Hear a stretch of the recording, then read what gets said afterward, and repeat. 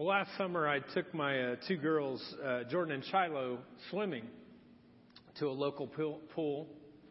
And while we were walked into the swimming pool, I noticed that there were a lot of people swimming in the pool, and then there were people on the sides that were just lounging, taking it easy. And we brought one of those little squeezy balls that can get wet, and then you squeeze it out, and you can throw it back and forth. And so the two girls and myself were throwing this around. And we're in the shallow end, and I look behind us, and there's a little boy who's kind of by himself, and all of a sudden he starts struggling to stay afloat. And before long, he actually goes underneath the water. And I'm in the water at that time, and I see all this going on, but it's almost like everything just slows down, and I don't move. In fact, nobody moves. And pretty soon, out of the corner of my eye, I see something that's red. A lifeguard had jumped in off the ladder they were on and dove into the pool and swam over to the little boy and grabbed him and got him up out of the water, and he's coughing up water all over the place, and they get him over to the side, and he's okay, and everything's fine. But I drove home that day,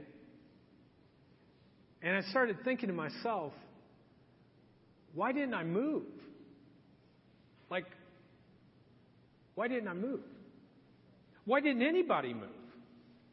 I mean, not even his own parents, who were right off the side of the pool, jumped in to help him because he was drowning. We all saw it. This week I was studying, and there's a social psychologist called this bystander apathy. What bystander apathy means, it's where individuals do not offer any means of help to a victim when other people are present.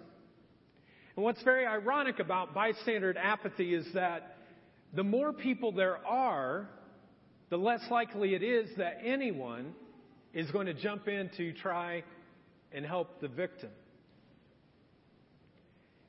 And I remember just asking myself, why didn't I go towards the boy? Why didn't I swim aside, leave my own kids, and take a risk to try to help him? But nobody did, except for the lifeguard. You see, folks, there are people that are drowning all around you. Marriages are drowning. People are drowning in their finances. People are drowning in their faith. People are drowning in their doubts. People are drowning in alcoholism. They're drowning in grief. And my big question, a lot of times I have the big idea, but I need to ask you a question this morning. And I hope it haunts you, actually, this entire week. I hope you don't go to bed without being able to answer this question. Here's the question. Why is it that so many people stand by the pool and just watch? Why is it that so many of us, when people are drowning around us, why do we just stand by the pool and just watch? I mean, just think of people in your life, in your workplace, in your neighborhood, in your family. You know they're drowning. You know they're going through some stuff. You know they're needing to come up to get some air, needing some taste of hope, needing something, anything. Would someone even see them? And the question is, why don't we engage? Why don't we take a risk and roll up our sleeves and move toward them? And I think the answer is pretty simple. And it's the fact that our culture hates risk. We don't want anything to do from our view of what is normal. We don't want anything to threaten it. My 8th grade year of middle school, my dad had decided we were going to move, and we moved from Marion, Indiana to Anderson. But we really didn't move to Anderson. We actually moved to the outskirts, to a little place that is a nice, safe place, or it was at that time, a real nice, safe place outside of Anderson called Edgewood. And when I was growing up as a kid, Edgewood was considered the safest place in all of Madison County. Edgewood had its own police station. It had its own fire station. Edgewood was one of the first communities. You see on highways, they have those blue signs that says, this particular group or that group cleans this part of the highway. Well, Edgewood was one of the first places in all of Madison County that had one of those signs. There was no trash. There wasn't anything. And actually, people never really said they lived in Anderson. Like if you asked them, they'd say, well, where do you live? They'd go, we live in Edgewood. Now, I grew up Poe, okay? In other words, I couldn't afford the O-R, okay? It was just P-O, Poe, okay? And when we moved to Edgewood, and my dad got this new job, and he made twice as much money as he'd ever made, and we had our own house. We'd never had our own house. The whole time I lived, we always lived in a parsonage, and we moved in here. It was like a culture shock to me. And you'd walk around the neighborhood, and there were these big homes, and everything was safe. But I had a very difficult time kind of transitioning to this rich group of kids. And so, I remember going to their houses, and they would have these dinners, and there would always be, some of these houses were so big that they would have dinners where there were more than one fork. And I would look down at the plate, and I was like, man, crap, I'm in trouble. You know what I mean? Like, what am I going to do? And you would sit there, and you'd have these dinners, and everyone was there. And before long, I understood what everyone in Edgewood, what their motto was. And it was this: stay safe at all costs. Stay safe at all costs. Now, this idea of taking risk might be fine for you not to do it if you live in a small little community, the safest community. But what about our military? Like in the military, we should be risk takers, right? It should be all about how we're going to defeat the enemy. Well, I did some research this week, and what I found, which was ironic to me, that the term calculated risk actually found its history when it was first, that concept was first talked about, actually happened in World War II. They would have these B-24 bombers, and generals would get together and they would decide how they would calculate the risk. And so they would say, okay, should we send 1 or 2 or 3 or 4? How many should we send for there to be some kind of risk? And so they would either choose to send so many or not. And so there was a calculated risk. Today in universities, one of the most prized majors that students go in today now is called risk management. There's an entire career guided towards managing risk. I was talking with a woman this week who's a vice president of a bank, and she was telling me, she's like, that's her whole job. That's all she does. That's all she thinks about, is how to lower risk, to manage them so that the bank is able to go forward. And this is okay for the military. It's okay for the business. But I started asking myself this week, what if the Christian faith starts a practice of risk management? What if we just start looking at people and say, you know what, some people are worth the risk and other people aren't worth the risk? What if we started promoting a gospel of calculated risk? What happens when the church becomes people who are afraid of taking risk? Now, the past few weeks, if you're an avid sports fan, it's just been miserable. I mean, just absolutely miserable. I mean, the NFL is over, the Super Bowl is done, and March Madness hasn't begun yet. And sometimes you look at the television, if you're an avid sports fan, you're like, there's nothing to watch. And last Sunday, after I got the girls down for their nap, I'm surfing through channels when all of a sudden, this person comes up on the screen. Anybody know who that is? Ashley Wagner. Now, Ashley Wagner is an ice skater. And I'm surfing through, and the best thing I can find last Sunday is ice skating. Now, I realize I just lost my man card for about, these next few minutes. So, but women, I'll tell you, I've been there with guys before. They'll never admit it, but sometimes they want to stop and kind of see what you're watching, okay? And so this was ice skating. And Ashley Wagner is a 3-time national champion. She just won the U.S. championship. She has more U.S. national championships than anyone since Michelle Kwan. And she is going to the World Championships at the end of this year. And I started thinking to myself, what if when she gets ready for the World Championships, like the world is on her, and eventually she'll go to the Olympics as well, what if she gets to the center of the ice rink and she gets there and she chooses a song that I'm sure you've heard of before. Let it go, let it go, let it go. Okay? And let's imagine she gets there right in the middle of the rink. But instead of doing any twists or twirls or, triple axles or backflips or any of that stuff, she just stands in the middle of the rink for the 2 minutes and 50 seconds of her short program and just goes, let it go, let it go, let it go, let it go. Okay?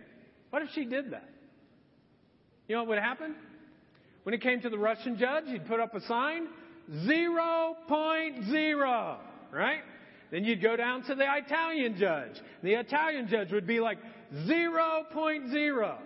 And then you'd get to the U.S. judge, and, since we're not as worldly as the rest of the world, 0.5. And everybody'd be like, dude, what are you doing?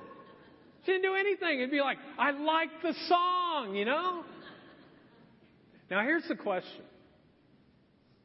Isn't it true about our life that every once in a while, we get in the center of the rink, all of the light is on us, and we freeze? We just go frozen. We have an opportunity, we have a moment, we have a chance where we could showcase God's glory and His grace and His love. And sometimes we get at the center of the ice and we just go frozen. Think about sometimes the way that we pray. We're not big prayer riskers sometimes, are we? I guarantee this is a prayer that everyone has prayed before. Oh, God, keep me safe. Oh, God, please protect my family. Oh, God, let me be comfortable. Oh, God, let me marry the nicest, safest person there is in the world. Oh, God, let us have a family. But let the pregnancy and everything go fine. And let us have 2.5 kids, because that's what everybody in the United States does. And let them go to a safe school. Let them go to the safest school as possible. Let them graduate from that school. Let them go on to college. Let them graduate from that. And then, when everything's done and they get married and they have kids, let them live right beside us. So that we can keep them safe and we can protect them and we can take care of them. And I know it's going to happen, God, but one day, whenever my last breath is taken and I die, God, I do not want to die a painful death. Let me just die in my sleep. And then once I get to heaven and I get to see Peter and Jesus and I get to meet you, God, I just want to stand before you and I want to hear those precious words, well done, good and faithful servant. You lived a safe life. Is that what it says? You lived a safe life. And folks, that's what our culture tells us. Safety, comfort, don't risk. In fact, I think the biggest lie of the culture, but the culture gives it to us all the time, is don't risk. Especially when it comes to people. Don't risk. Don't step out. Don't fail. Don't put yourself out there. Don't be seen. Don't be known. Don't risk. Folks, this is what we are being taught. And this is what is being taught to our kids. There's only one problem. That if you ever read this book, the one thing that you'll find is that there is nowhere within Scripture where it says, don't take risk. It's not a gospel of no risk. It's a gospel, a message in the New Testament of people constantly being challenged to take risk. In fact, there are people that we read about in this book who they risk it all. Look at Paul. Paul is a guy in the New Testament, the second half of the Bible. He wrote over half the New Testament. He's considered one of Jesus' closest followers. But before he came to Christ, he actually hated Christians. In fact, he was present many times when Christians were killed. I bet you know some Christians you'd like to kill, right? Yeah. Well, this guy named Paul, he listens to God, and God calls him to take some risk. And many times God would tell him to go places where he had never been before. He didn't know what to do even. He just followed where God told him to go. But there were some things that happened to him, and we don't learn about that until he writes it. And here's just a few of the things that happened to this great risk taker. 3 times beaten with rods. 5 times whipped to the point of death. Imprisoned most of his life. Gone days without sleep. Gone without food or water. Been cold and naked. Shipwrecked 3 times. Worked and labored for almost no money. Stoned almost to death. Been exposed to death again and again and again. Folks, when Paul went somewhere, threats followed him. Whenever Paul stepped out, it was like danger occurred. And yet Paul said, there's nothing that I won't do to step out in faith. And many times when I listen to the things that he endured, look at all that stuff. I question myself and I'm like, why? Like, why would you do that? I mean, it's not like, we could say, hey, this is what's going to happen to you if you follow Christ. And we'd have a whole bunch of people go, yep, count me in. Well, I was reading one of Paul's writings. I think I figured out why he did it. In 2 Corinthians chapter 5, verse 14, he says this. For Christ's love, what's the word? What's the next word? Compels. Christ's love compels us because we are convinced that one died for all and therefore all died. Folks, the reason why Paul could step out and risk over and over again was because why? Christ's love. Christ's love compelled him to do this. Paul knew that he was a murderer, filled with pride, filled with ego. He was trying to squelch the Jesus movement. He was all about status. But then one day he's walking down a road and Jesus comes to him and he asks him, why are you persecuting me? Isn't there something better that you could do with your life? I've got something better for you, Paul. Here it is. And for the next few years, he becomes so overwhelmed with the love and the grace of God that he goes to all of these different cities that God sends him to, and he starts these little churches like the Jar, and he starts it, and then he goes on to the next risk. And he starts another one, and another one, and another one. And he says, Christ's love, it overwhelmed me so much. It controls me. It compels me to take risk. Because I believe he says that one died for all. Therefore, we've all died. Now, what did Paul die to?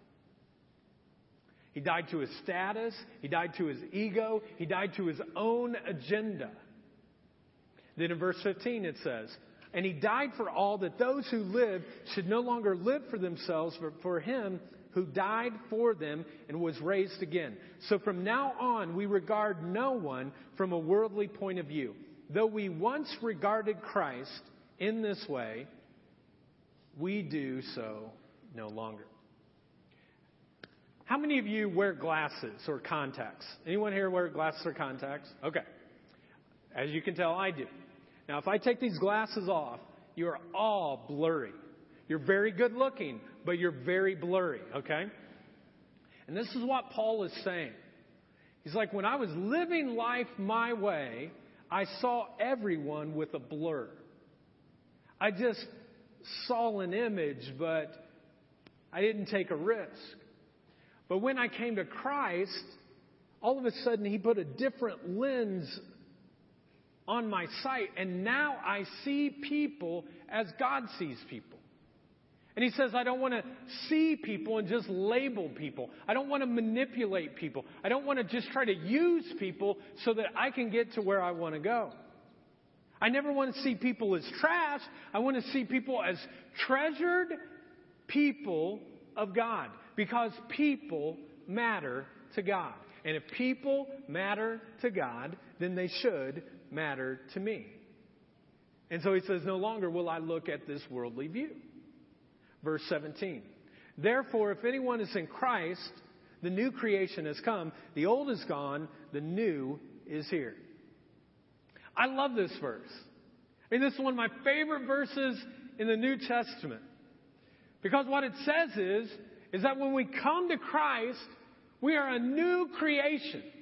It's like we have been rebirthed. Something new within us is here.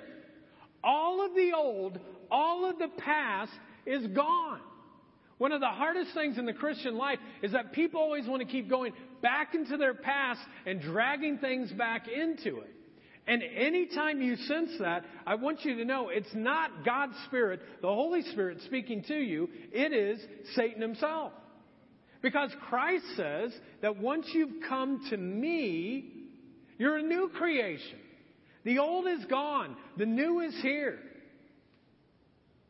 But this is what Paul says. Not only is the new thing coming, but the new is not finished. It's not finished yet. Every one of us, folks, is a work in progress. In fact, could you turn to the person beside you and just tell them, you're a work in progress?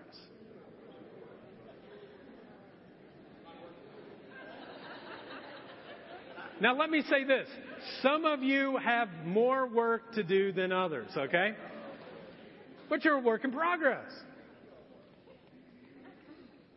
And God's not finished with you yet. The new creation is birthing something in us, helping us to understand that we are people of grace and people of truth and people of love. Many of you know Billy Graham, but I bet many of you do not know Billy Graham's mom, Ruth Bell Graham. And on her tombstone, this is what it says. You might not be able to read it, but on the bottom, it says, "End of construction. Thank you for your patience."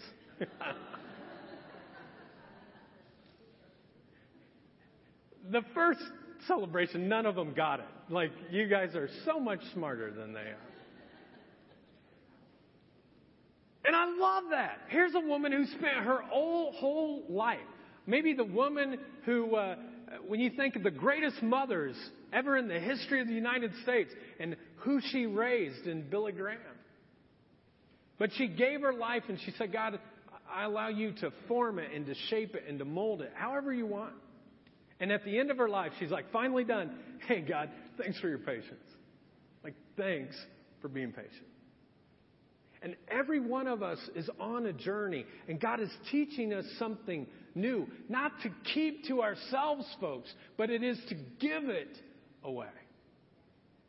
Paul continues on saying, all this is from God who, what's the word? Next word. Reconciled us to himself through Christ and gave us the ministry of, what's it say? reconciliation, that God was, what's the next word? Reconciling the world to himself in Christ, not counting people's sins against himself. And he has committed to us the message of, what's the last word? So what do you think he's really trying to talk about? Reconciliation. What's reconciliation? Reconciliation is when you have two different points of view, two opposing views, and yet somehow when they come together and they're reconciled, they become one. And this is the picture of what some of you have experienced. If you've given your life to Christ, this is what's happened. God was in heaven, and you are on earth. And you cannot be reconciled to God. It's two opposing views. A holy God and a messed up human being. So you cannot be reconciled with all your good deeds. It does not happen. So Jesus Christ came, and He died on a cross, and He was God's one and only Son, the only perfect gift, so that you, this messed up person down here, and this holy God could actually come together. Two opposing views to be brought together and be reconciled. That's what Jesus did. But this is what happens. A wonderful thing happens to us, and we get reconciled with God, and we get God, and sometimes people even put God and Jesus like in their pocket. Put a little Jesus with me, I'll put Him on my shoulder, I'll keep Him all to myself. But we never give Him away. And what Paul is saying is that you should have a different kind of lens that you put on once you become a Christ follower, so that when you're going through your day, you look to see who is far from God, so that you can help them get reconciled to the Father. And then they become reconciled in their relationships. And then they become reconciled in their own personal brokenness. That's why the benefits of following Christ, folks, is not just the fact that you're reconciled to God, but all of a sudden that ministry of reconciliation happens in your relationships. It happens in your inner being. Paul continues on in verse 20. We were therefore Christ's ambassadors, as though God were making His appeal through us. We implore you on Christ's behalf, be what? Reconciled to God. I love this because what Paul is actually saying, he's saying, hey, you're an ambassador. Think about that. The next time you know someone comes up, hey, what's your job? I'm an ambassador. Whoa. Like for the UN? Oh, no. The UN is not even. For like the country? No. I'm an ambassador for Christ. Now, what's that mean? It means every single time you walk around this town, your neighborhood, your office space, everywhere you go on the behalf of Christ. You're His ambassador. You represent Him. When you go to work, you represent Him.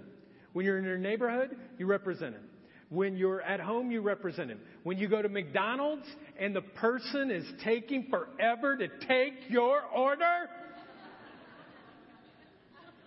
you represent Christ. And when you go to Walmart and there's that line where it says 20 items only, and the person in front of you, you got 2 and they've got 200, you're a Christ ambassador. Everywhere you walk,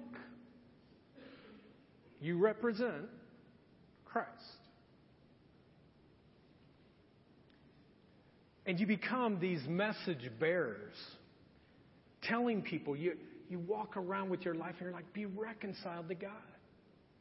Isn't it the best news of your life? I mean, like if you listed everything in your life, all your accomplishments, that you're reconciled to God, isn't that the greatest message you would want to share with anybody? Then Paul says this, God made Him, who did He make? Jesus, who had no sin, to be sin for us, so that in him, Jesus, we might become the righteousness of God. That means that you would be right livers of God. Not the liver in your being, that you would live that way.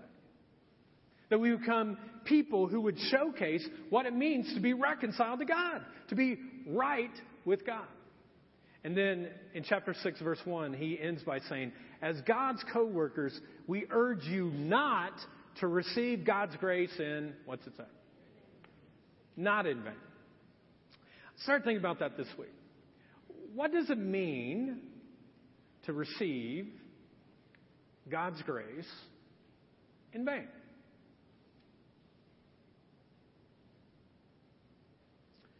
We know what it's like to be reconciled to God. We know what it's like to be co-workers of God. We know what it's like to be ambassadors of Christ. But when you hold on to that grace and you don't freely give it away, what Paul says is you are living that grace, what? In vain. You're taking the grace in vain when you don't move toward people to help them become reconciled to God. You take that grace in vain when you don't help people see that they could have access to the Father. So many people are like, I'm not good enough. I'm not good enough. No. Every time you see a person and they have that look or they have that image that they're not good enough, and you don't approach them and let them know that they're good enough because of what Jesus did for them, you take that grace in vain. We take that grace in vain whenever we have a calculated risk. I don't know about that person. I don't think they're quite worth it.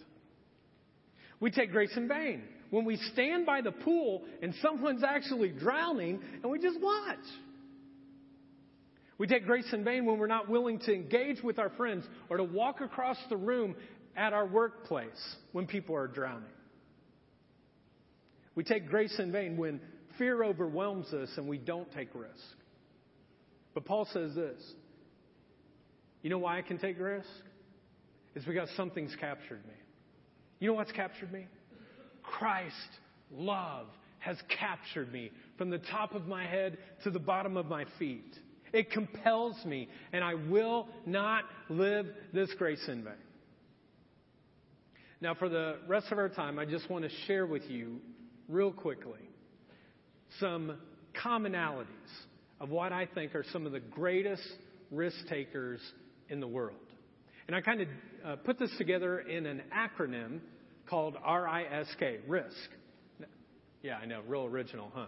So here's the first one. R.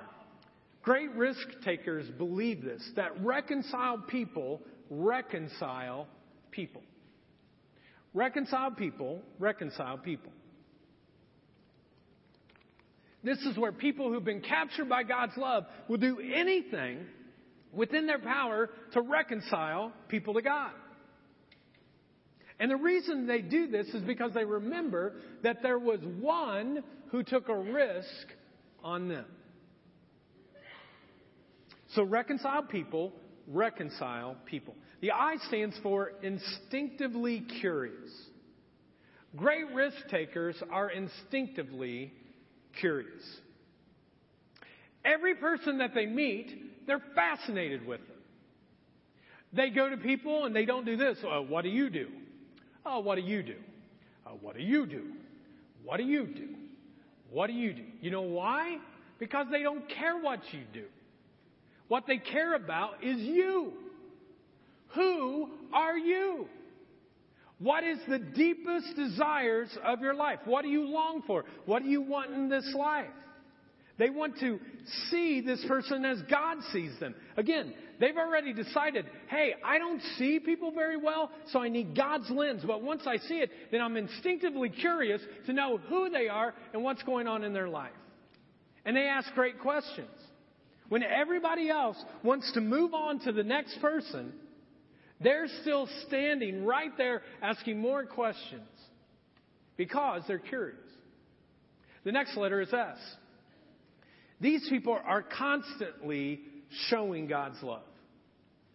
It's just like in their DNA, wherever they're at, to show God's love. They don't really care how much time it takes. They don't care how much it costs. They don't care if they have to sacrifice something. These kinds of risk takers go to great lengths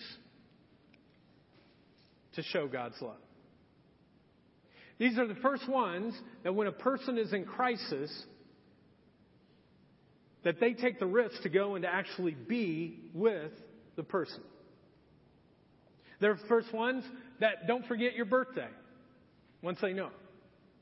They go to parties. They go watch your kids. They'll take a person out to eat several different times and they'll pay. Wouldn't that freak out one of your colleagues this week? If you took a risk, you took them out to eat. Hey, I got it. You got it. Holy cow. And they just have this ability to show love and show love and show love. And they do it because they have a different lens, a different perspective that they look at things from. And that's what great risk takers do. Lastly is the K, kingdom ambassadors. The greatest risk takers that I know in the faith are those who represent the kingdom of God. My wife Jennifer and I, for our 10th wedding anniversary, I took her to New York City. Neither one of us had ever been there before. And we stayed at this real trendy hotel because I thought, man, this is, you know what? This is going to be like honeymoon city, baby. And so we stayed at what is called the W. And what the W is known for, at least at that time, you'd pick up the phone and you'd call. And whenever another person on staff would be on the phone, they would go, whatever, whenever. Whatever, whenever. And I started thinking about it, that kingdom ambassadors are whatever, whenever people. Whatever you need, whenever you need it, however it needs to happen, these are the kind of people that take risks to make it happen. Now, I grew up in a church where people lived out a faith. They just never told anybody about it. I mean, what I learned was how to be a good moral person, how to obey the 10 Commandments, how to love your neighbor as yourself, to be kind to other people. And I did my best to do all of this. I just wasn't ever taught how to share my faith. And so I went through most of my early life and teenage years basically living a life and hoping that people would come up to me and go, hey, can I go to church with you? Guess how many people ever did that as I tried to live this holy life? None. Not a single one. You don't live a life that everyone watches and then you think someone's going to come up and go, hey, can I go to church with you? Doesn't happen. So in my mid-20s, I decided, you know what, that didn't work so well. So what I really need to do is just tell people about Jesus. And so I learned about the 4 spiritual laws and 5 things how to do this and that. Put a little legalism in there, put that in there, make people feel bad. Put a little guilt, a little arm twisting. And you can get people to be like, yeah, I guess I should go to God. But my life looked horrible. And so the best risk takers that I know not only live out their faith, but they also talk about their faith with others. This is what kingdom ambassadors do. They represent Jesus and what He's for and what He's about. Now, I have a feeling that in a group this size, there are some of you that you like to talk about faith. You love to talk and debate and understand that kind of stuff. But if we were to take an internal look of your life and how you're actually living it, you might struggle with it. I bet there's another group of people who are here that are scared to death to ever tell anybody anything. And so you don't want to take a risk. You just think that you'll live this way and that through your living out a Christian life that people will look at you and they'll go, hey, can I go to church with you? It doesn't happen. But kingdom ambassadors, they live both. They speak the kingdom causes and they live the kingdom life. Folks, I want us to be a church of risk takers. And I just wonder for some of you, when was the last time you took a risk of faith? Now, when you walked in, you should have received a card that looks like this. It'll come up on the side screens.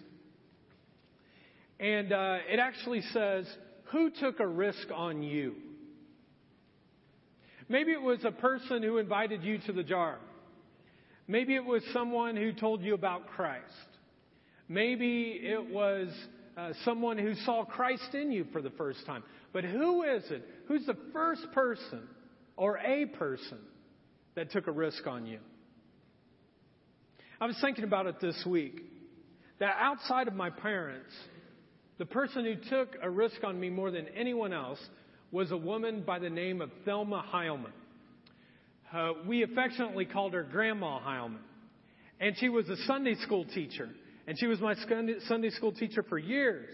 And she talked about Jesus' love and truth. She lived it out. She would invite us in. And when we got in trouble, sometimes she even bailed us out. I remember one time we had communion that we were supposed to have that morning for church. And me and a buddy of mine went in and we ate almost all the communion. And she had this paint stirrer that she used as a paddle. And we thought for sure she was going to come and use that. We broke the paddle. And she came in and she loved us. And she took the fall. And who do you need to risk for? That's the second question. So I put down this morning, Grandma Heilman, that's who took a risk on me. But who will you take a risk on? And I want you to write this down. Don't just sit there and not do something about it. Take this card. Who took a risk on you? And who should you take a risk on? So we're going to give you a minute to do that right now. And the faster you do it, the quicker you get to go home. If you need a card, just raise your hand. Our greeters are back here. They would love to give you one.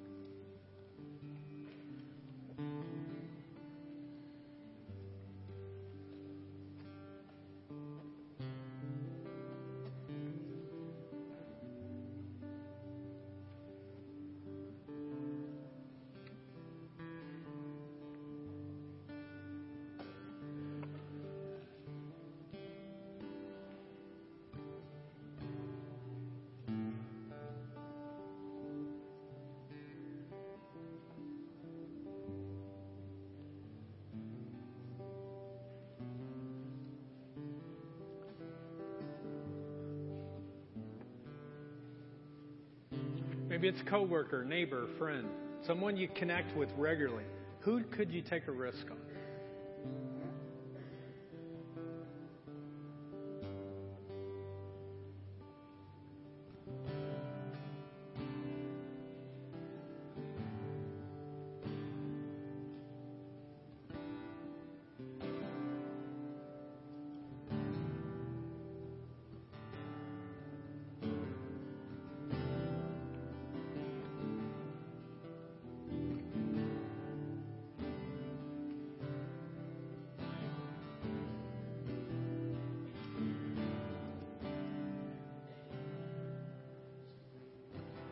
Well, Easter is in 4 weeks.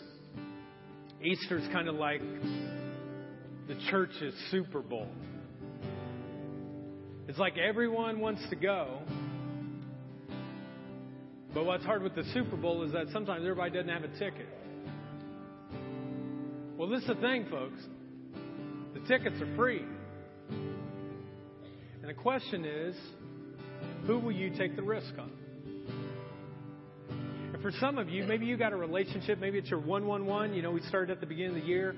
Think of one person who's far from God. Pray for them for 1 minute at 1 o'clock each day. Maybe that's your person. But whoever's on this card, for some of you, you know them well enough, it would not be that hard for you this week to call them, text them, Facebook message them. Hey, you want to go to church with me next week? Yeah. Okay, I'll meet you out front. We'll meet in the lobby. We'll come in here. We'll sit together. They warm up a little bit. They get to Easter. Some people that you know, they're going to need a few weeks. Like they're going to need the Easter invite. And then all this prayer that you have behind it for them to come. And sometimes with two of the guys that I reach out to are guys. And I always do this. Right before Easter, I'm like, hey, you coming to church on Easter? No, I'm not going. It's like, dude, are you an American?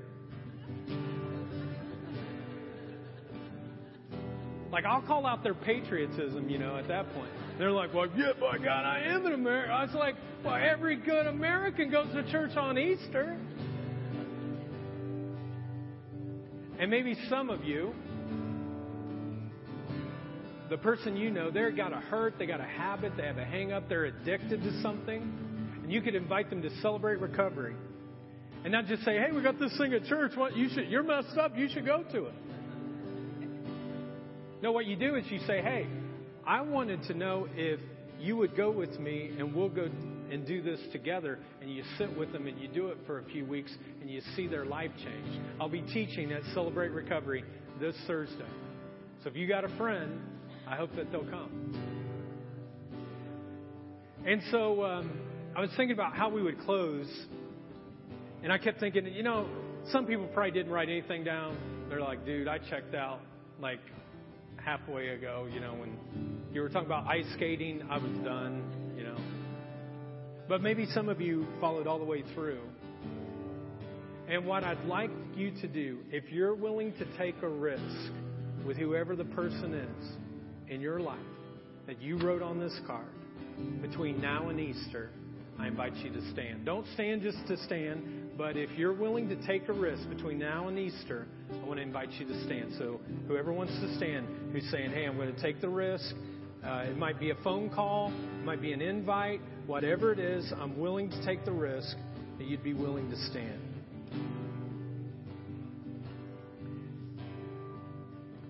And I'm going to invite the prayer team to come up. And if you need some help to get some courage to take the risk, these people would love to pray with you. And so now I'm going to invite everyone to stand. We're just going to close out in prayer. And I just want to challenge you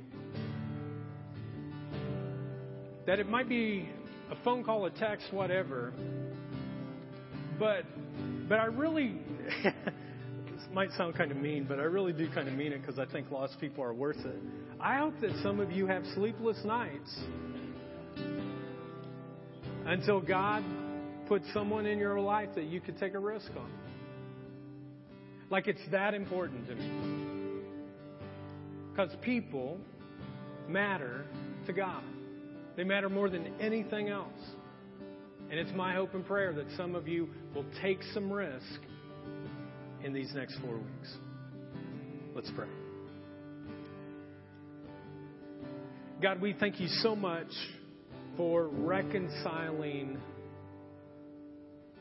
us to you. That you sent your most precious gift, your one and only Son, who went and died on a cross and rose again 3 days later, the thing that we're going to celebrate in just a few weeks. And it was all that, and the whole reason was so that we could be reconciled to our Heavenly Father. And so, God, I just pray that in the days and weeks ahead, in this month and leading up to Easter, that you would stir inside people to take some risk, to reach out, to send a text, to email, to have dinner, to Facebook an old friend, see what life is going on, to take some risk so that people would be brought closer to you.